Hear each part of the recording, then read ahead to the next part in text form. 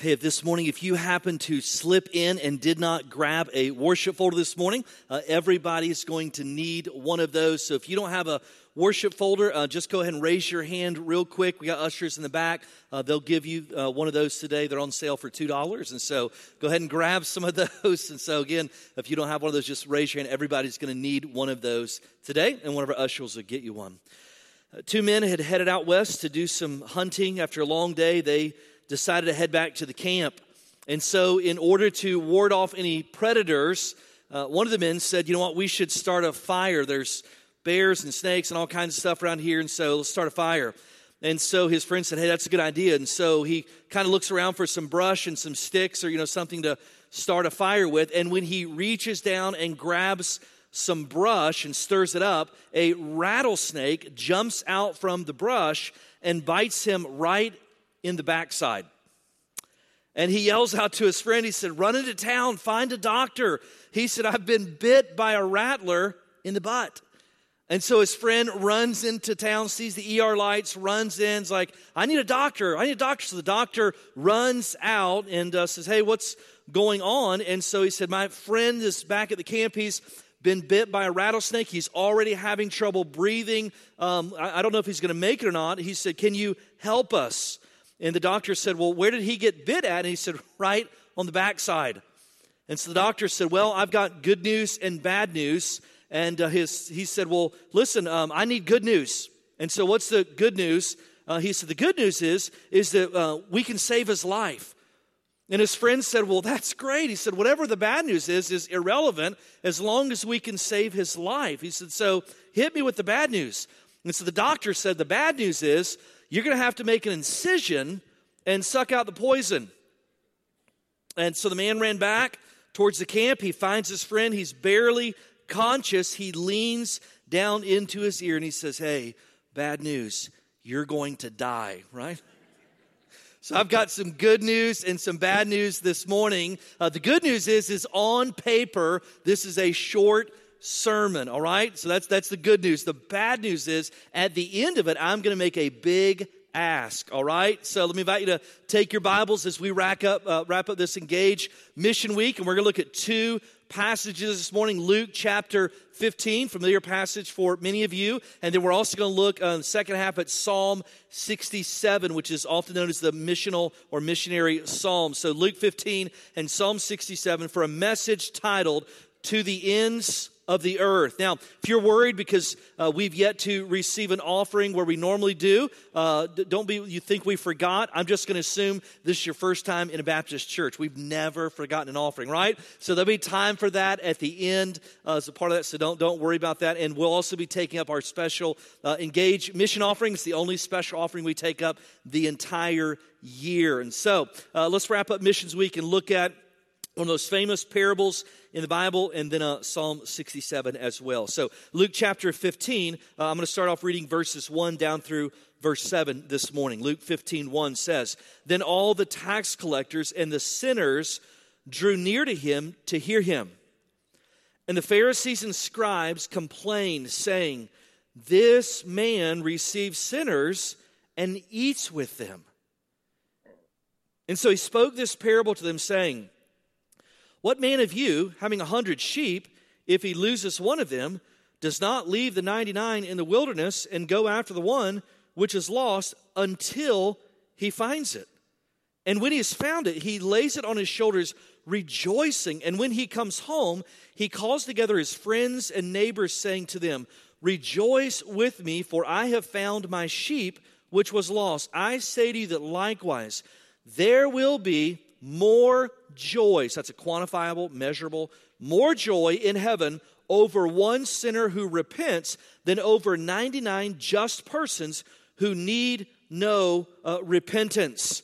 And so we're going to look at these two passages this morning. We're going to look in Luke chapter 15 that reveals to us the heart of God as it relates to people who are far from God, who don't know Jesus Christ as their Savior. And the second passage we're going to look at, Psalm 67, tells us the scope or the extent to which God wants us to run after people who are far from Him. And so one truth out of each passage this morning is simply this. So the first truth I want you to see in Luke chapter 15 is the reason that we're to run to the ends of the earth with the gospel and go after people we've never met, may never meet on this side of eternity is because this one truth in Luke 15 is simply this, is that lost people matter to God.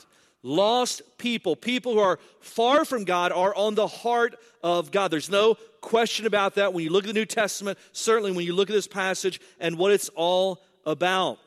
Now, Luke 15 is a parable, but it still is an accurate representation because here's what parables are. Parables are fictitious stories that teach real truths. And so Jesus is telling about some fictitious kind of scenarios about lost sheep and a lost coin and a lost son, but those fictitious stories are teaching real truths about the heart of God. And so while these aren't real stories, it's teaching a real truth about how we should respond to people who are far from God and how we encounter people. And I want you to see two observations in this passage that build the case that lost people matter deeply to God. And the first one is simply this, is that people who did not agree with Jesus wanted to be around Jesus. People who did not buy into his message, people when he laid down the gauntlet of this is what it looks like to follow me. Listen, the people who didn't stand for what he stood for, people that did not agree with Jesus wanted to be around Jesus. It's one of the most fascinating things in the New Testament. We see it here over and over. Now in chapter 15, verses 1 and 2, this is a literal account. The parable doesn't start until verse 3. And so in chapter 15, verse 1, this is literal history here. Then all the tax collectors and the sinners drew near to him to hear him. Now, their motive in being near Jesus was not anything that was pure. It was about trapping Jesus. It was about, trying to ask him a question he couldn't answer so everybody wouldn't be so impressed with him. It was about trying to find disconnects between what he taught and what the law had said or what he taught and what he was living. And so in verse 15, they're around him for a bad motive. But then look at verse 2. The Pharisees and the scribes complained, saying, "This man receives sinners and eats with them." Now, the word "and" there is in there on purpose. It's to separate two different truths. And so the first one is simply, he said, this man receives sinners. And what they're describing is Jesus just kind of met people wherever they were. Now, that was totally opposite of the Pharisees.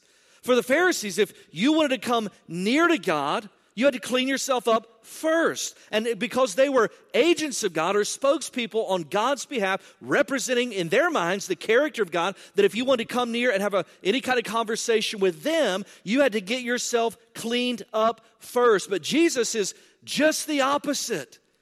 And so their charge was this. Here's a guy who's holy, who's coming into contact with people who are unholy, and he's not making them change before he receives them. Totally foreign to the Pharisees. And so not only did he receive them, kind of meet them where they were spiritually upon that encounter, not only did he receive them was their complaint. The second thing they said, and he eats with sinners. He sat down to a meal with them. And what we know about the culture of meals in that country at that point in time, it is nothing like meals for us. It was a totally different environment, different purpose, totally radical. So this is not, Jesus is like, hey guys, I'm taking a quick trip through the Golden Arches. Do you want to ride with me, right? Or to be more biblically faithful, it's like, hey guys, I'm going to Chick-fil-A. You want to go as well, right? This was none of that. That when the Bible says he receives them, he's kind of meeting where they are spiritually, and he eats with them, what he's saying is this, he's building a relationship with them. The meals in that day were leisurely, they were hours long, and what was more important was not what was on the table, it was the conversations that were had around the table. And so here's what they're saying, he receives unholy people into his presence before they're made holy, and he's taking an interest in their lives. He's getting to know the language from last week's message. He's getting to know the names, stories, and needs of these people who are far from God. And we see this over and over in the New Testament, in the Gospels, That people who did not agree with Jesus, as evidenced by there was not obedience in their life, that they wanted to be around Jesus. Do you know what that means? That listen, if you're a Christian and you love Christ, and the people around you who are far from Christ don't know that you love them, you're doing it wrong. And we've kind of come to a place in our culture where that we almost think that, listen, that the more that people who don't know Christ dislike us, somehow the more faithful we are to Christ. We've taken a stand. We've drawn a line in the sand. They know what we stand for. No, listen, they just don't like you. And if people who don't know Christ don't want to be around you because the way you're representing Christ, then guess what? You're not doing it like Jesus did. Because the people who didn't disagree with him wanted to be around him. And so we know that lost people matter to God. Almost in our culture, we've taken the opposite. If the more unlikable we are by non-Christians, the more faithful we are to Christ. And can we just be honest? Anytime that there's someone who knows Christ, who's spending a lot of time hanging out with people who don't know Christ, can we just be honest? There's a part of us that thinks somehow they've compromised, right? So somehow they've kind of gave into some things. They're spending that much time around people who are far from God that somehow they're just not concerned about holiness as well. Listen, the holiest person who ever lived, the charge leveled at him was this: he receives and eats with sinners. And so how do we know that lost people matter to God? Because people who did not agree with Jesus wanted to spend time around Jesus. They didn't share his values, but they know they were valued by him. And so here's a question for all of us. Are the people in our circles who are far from God, do they want to be near to us? Do the people who do not share our values, are they absolutely convinced that they're valued to us? And so we know that lost people matter to God by the example and the life of Jesus, the charge leveled at him in Luke 15:1 by the Pharisees and the scribes. And so here's what else, as a result of the fact that lost people matter to God. The second reality we see in Luke 15 is simply this, is that we do not rest until valuable things are found. Let's do a little survey this morning. How many of you who are in the room who are parents at some point in time, you have lost one of your kids to the point where it got scary? Anybody, would you just raise your hand if that's you? Yeah, keep your hand up really high. Yeah, the people with their hands not raised, they're judging us right now, all right?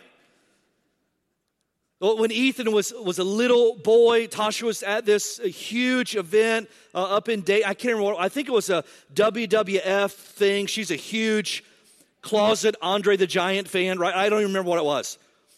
And so she's there, there's just, thousands of people there, and she turns around, and Ethan is gone.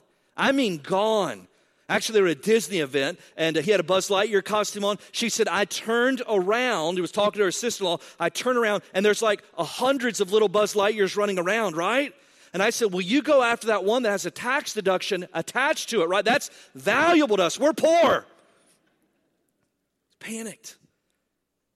One time when she was upstairs, she says, hey, I'm going to go upstairs, take a bath. And she said, you're in charge of Josie. I got 4 kids. Like, no problem. And about a point in time, I'm like, hey, have you guys seen Josie? And so, like, it goes from, hey, where's Josie at, to she's kidnapped, she's in California or south, right? We're darting out the door. I mean, losing our mind. You know how when you think it's what really is lost is you don't care that you look crazy to the people around you. You're just yelling and crying, and we go out and we can't find her. You go that way, you go that way. And like I said, I'm going to get in the car and drive around. I'll never forget this.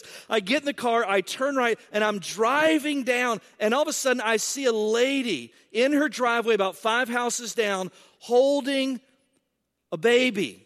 Josie's like 2. And as I get closer, not only is she holding a baby, she's holding a baby that's buck naked. It's Josie. And there's that part you're like, praise God, she's found. The other part's like, just keep driving, right? And so at that point, I got out of the car, and lady's like, I looked out my back door, and there was a naked little kid running across through the backyard, chasing our dogs. What happened? Now, you know what happened? I didn't care. You know why? Because the thing that was lost has deep value. And I was willing to do whatever it takes until it was found again. Tasha didn't care. She's running, screaming at, U.S. Bank Arena, and people are looking at her. She's crying. Why? Because what was lost has deep value. We do not rest until valuable things are found. And in Luke chapter 15, this is that's the message that Jesus is getting across to these people. Listen, it's the only time in the Bible where Jesus responds to something, not once, not twice, but 3 times. You ever had a parent or a person in authority say to you, don't make me say that again, don't make me repeat myself, right? Jesus does it 3 times here in this passage for emphasis. And so he's trying to correct them. They have no idea about the heart of God, the mission of God, the character of God. And so he says, you know what? I'm just going to tell you this story. And they don't get it. So here's what he says in verse 3. He starts the parable. He spoke a parable to them saying, what man of you, verse 4, having 100 sheep, if he loses one of them, does not leave the 99 in the wilderness and go after the one which is lost until he finds it? Now, in a literal context, the reason you would leave the 99 and go after one is because you couldn't sustain that kind of loss. Economically, if you lost 1% of your income, then 3.5 days, 99 days later, you would have nothing. And so that'd be catastrophic. So they, in an agrarian culture, they understood that economically. They understood the economics of that culture. Well, of course, if one runs off, you can't sustain a loss like that. You go after that one. What they could not reconcile is the economy of God. They could not reconcile this idea that according to this passage, verse 7, I say to you that likewise there will be more joy. That's a measurable, quantifiable statement. He's saying, whatever joy you think you have, Pharisees, because you're right with God, you don't think you need repentance, you don't realize you're lost, whatever joy you think God gets in looking at your life, if there was 99 of you in the room, then quantifiably, measurably, there is more joy in the economy of God when one sinner repents and comes into the flock or the family of God. And they cannot fathom that. I mean, their whole life is about looking righteous at the expense of pursuing people who are unrighteous. And so Jesus says, I'm just going to keep going because you're not getting the message here. And then so he goes into the second parable, verse 8. Look what's he say. And what woman, having 10 silver coins, if she loses one coin, does not light a lamp, sweep the house, and search carefully until she finds it? Now, we don't have as much appreciation for this because let's be honest. Like if I drop a coin in the ground, I'm just going to keep walking, right? Like I'm not freaked out about it. I'm not. But let me explain something about this. And there's a little disagreement on what the audience would have understood this coin to represent. Some say the coin was one of 10 drachmas. It was a Greek silver coin. It was equal to a day's wages of a worker. And so they would say, of course, it was valuable to her. Others say the coin represented a part of her dowry and therefore represented her security, her future security as a married woman. Others still would argue that the coin was a part of their jewelry. Jewish women who were betrothed to be married would wear a headband, and in that headband would be 10 coins in that, and so it would signify their upcoming nuptials. So listen, it doesn't matter where you land on those it's irrelevant. The fact of the matter is this was not an ordinary coin. It had deep value, very precious to her. So much the fact that she said, you know what? This expensive oil that we light our house with, I'm willing to burn some of it to find that thing. So much, in fact, that the scripture says in verse 8, she searched carefully. Some translations say diligently. She's taking a broom trying to find this coin. We don't even understand the significance of that. Here's why. Listen, this is a fictitious woman. And so she lived in a real house. Here's what we know. She wouldn't have had laminate, hardwood, or Berber. Any of those, right? Dirt floor. Let me ask you something. When's the last time you excavated ground using a broom? And if you're like, well, just the other day, well, then you're crazy and you don't know it, all right? She's taking a broom.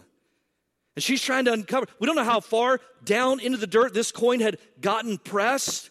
We know she's willing to stay up late past sunlight. She's using a broom to unearth a quarter inch, a half inch, an inch of dirt. We have no idea. Here's what we know. Whatever it was incredibly valuable to her.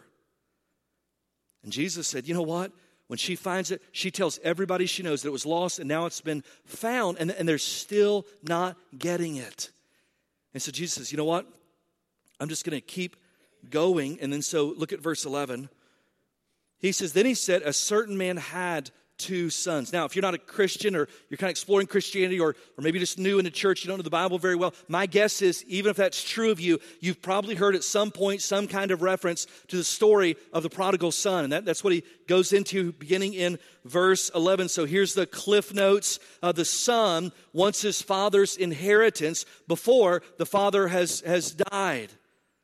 And the older son was always entitled to 2/3 of the inheritance, and so he was entitled to 1/3 of it. And so he goes and asks his dad, he says, hey, you're not dead yet, but I'd like to have my money now. And so in that culture, basically what he was saying is, I wish you were dead. And so he goes and spends all of the money, and this is a parable. Let me just tell you how astounding this is. If this were not a parable, if this were real life, and a son went to his father and said, I want my money now, it's as good as saying you were dead, you know what would have happened? They would have brought him out into the city gates under the Mosaic law, and they'd have brought him before the elders, and they said, he's broken the law, he's been disrespectful, he's dishonored his parents. They would have taken him outside the city gates, and they would have stoned him to death for being disrespectful to his parents. Now, that part of the law is still in effect, kids. Just take note, all right? And he wastes all of his money. You're like, what did he spend it on? Wine and women. Like, how do you know that? Because verse 30 says so. And when the party's gone, so are all of his friends, and he has nowhere else to turn. He says, you know what? I'm just going to go back and throw myself on the mercy of the Father. And the Bible says that when the father sees him from afar off, he runs off the porch to the son, which was shocking to this crowd. This is a patriarchal society. Dad was in charge of the household until he died. Dad did not run. You ran when Dad called. And so the whole story is offensive to the Pharisees because they have black and white rules about how the world is supposed to work. And Jesus is dismantling all of those. And then if that's not enough, the father gives the repentant son things he does not deserve. Look at verse 22 down through verse 24. Verse 22, but the father said to his servants, bring out the best robe and put it on him, and put a ring on his hand and sandals on his feet. Bring the fatted calf here and kill it, and let us eat and be merry. For this my son was dead and is alive again. He was lost and is found. And they began to be merry. Like, how merry? Well, here's what I know. This is not a real family, right? It's a parable, but we know that it would not be a Baptist family. How do I know that? Because the end of verse 25 says the older brother heard music and dancing. Right? You know why Baptists are so against drinking? They're afraid it might lead to dancing. Like, we just know, right? Now, here's what I want you to see in each of these examples.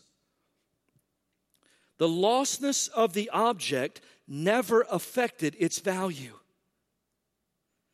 The effort that the owner was willing to go through to find it and the celebration when they found it is what describes for us how deeply it was valued. Let me repeat that. The effort the owner was willing to go to find it and the celebration they had when they found it is what tells us how deeply it was valued.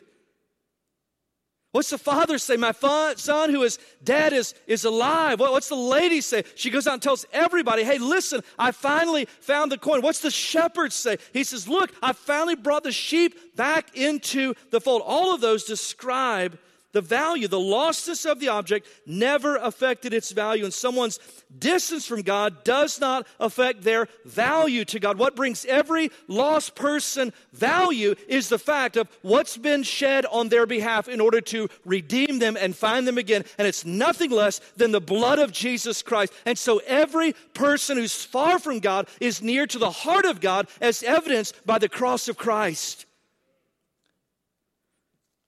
And so the question is not, do they have value? The question is, are we valuing them? Are we willing to do whatever it takes to find people who are far from God and bring them near to the heart of God? And it doesn't matter why they're far from God. Listen, the sheep was lost because it was ignorant. This is like a person who's like, well, they just didn't grow up in church. That's irrelevant. The coin was lost because of the irresponsibility of the owner. This is a person who grew up in a religious context, and maybe they heard the gospel declared but never demonstrated, or saw it demonstrated but never declared. Irrelevant. Listen, the son was far from the father. Why? Because of willful disobedience, open rebellion. And so the question is not, why are they lost? Why are they far from God? The question is, are they near to the heart of God? And if they are, what are we willing to do in response? So here's the key question. If lost people matter to God, does the rhythm of our life and prayers and sacrificial giving prove they matter to us? Or is that something we just declare but never demonstrate? I also want to look briefly at Psalm 67, because not only does God rejoice when lost people are found, Psalm 67 tells us that God wants to use you in the process. Look at Psalm 67. Psalm 67 verses 1 through 5 reads the following. It says, God be merciful to us and bless us and cause his face to shine upon us, that your way may be known on earth, your salvation among all the nations. Let the peoples praise you, O God. Let all the peoples praise you. Let the nations be glad and sing for joy. For you shall judge the people righteously and govern the nations on the earth. Let the peoples praise you, O God. Let all the peoples praise you. And so in this passage, I want to see two things very quickly. God wants to use you, number one, so that the world may know him. You ever have a hard time praying for yourself? You feel selfish or guilty, like, I don't know if it's okay that I pray that God would bless my life, and I don't know if it's okay that I would pray that God would have mercy, display his mercy through my life. I don't know if it's okay that I would pray that God's face would shine upon me, which is symbolic of his favor, would lay on my life. Listen, according to Psalm 67, verse 1, it's okay to pray for those things. There's no correction for the psalmist praying for those things. That's exactly what he's praying for. God, be merciful to me. Bless me, and may your favor display in my life. May your face shine on me. But here's the motive in all of that. Why is he praying those things? Why should we pray those things? The motive is revealed in verse 2. Look at verse 2 again. That. There's a cause and effect here. God, I want you to do this. Verse 1, show your mercy, bless me, let your favor be in my life. Verse 1, so that your way may be known on earth. Your way may be known among the salvation among all nations. He's saying, God, I'm praying for these things. Not just for my own sake, not for the sake of the people who have the same last name as me, not for the sake of the people who live in my neighborhood. Yes, we want to know their names, stories, and needs. He's saying, Lord, I'm praying that you would bless my life. And that people would see that and know your great name, that you did all those things. It was your mercy and your blessing and your favor in my life. And I'm praying that when they see that, the ripple effect would be that all the nations would know the name of my great God. Warren Wiersbe writes this. He said, a blessing is a gift from God that glorifies his name, helps people, and through them reaches out to help others who will also glorify his name. God, give me mercy, bless my life. May your face shine upon me so that the whole world knows your name. And secondly, so that the whole world may worship you. We give and we go and we pray and we pour out our lives for missions, Listen, and it's not just to be obedient to the Great Commission. It's a higher motivation than that. We do so because we operate out of the deep, life-altering, resource allocation, redistribution, conviction that Jesus is worthy of the worship of the whole world. Look at verse 3 and 5 quickly. Verse 3, Psalm 67, let the peoples praise you, O God. Let all the people praise you. Go down to verse 5. Let the peoples praise you, O God. Let all the peoples praise you. Missions is not the goal. Missions is a means to an end. And the end is the worship of Jesus Christ, who's worthy of the worship of the whole world. John Piper, in his book, Let the Nations Be Glad, writes the following: missions is not the ultimate goal of the church. Worship is. Missions exist because worship does not. Worship is ultimate, not missions, because God is ultimate, not man. And so I'm not asking you, does Jesus deserve the worship of the nations? That's why we do missions. Listen, God's already declared that's true. He's worthy of all of that. What I am going to ask you is this: what are you willing to do as a result of that truth? Or better yet, how are you going to reallocate your time, treasure, and talents? Because that truth has settled deep in your heart. If Jesus is worthy of the worship of the nations, how is your life different? Because that's true. And let me tell you something. As long as I'm the pastor of this church, and today I am, this church is going to take the gospel and we're going to run to the ends of the earth because Jesus is worthy of worship. And no one can do everything, but everyone can do something. So literally, for the glory of God, do something. I'm going to invite you to bow your heads. I'm going to ask you to take out that worship folder that everybody has. And our worship team is going to come and lead us in a final song of response. But I'm going to give you a moment to take that commitment card, to take that Engage mission envelope, and I'm going to give you a moment for the glory of God to do something. And so you may say, I'm interested in partnering with one of our local partners. I'm interested in a short-term mission trip next year. I'm interested in one of the short projects. Maybe you're feeling a calling to missions. You want to explore that. Some of you need to give an offering today. And as you invest in the work of Liberty Heights, part of that work is going out to the gospel. Some of you need to give your Engage mission offering today. You're ready to do that today. Listen, the reality is no one can do everything. Everybody can do something. So do something literally for the glory of God. And so I'm going to give you just a moment to do something. To give, to make a commitment of your time. Do something for the glory of God.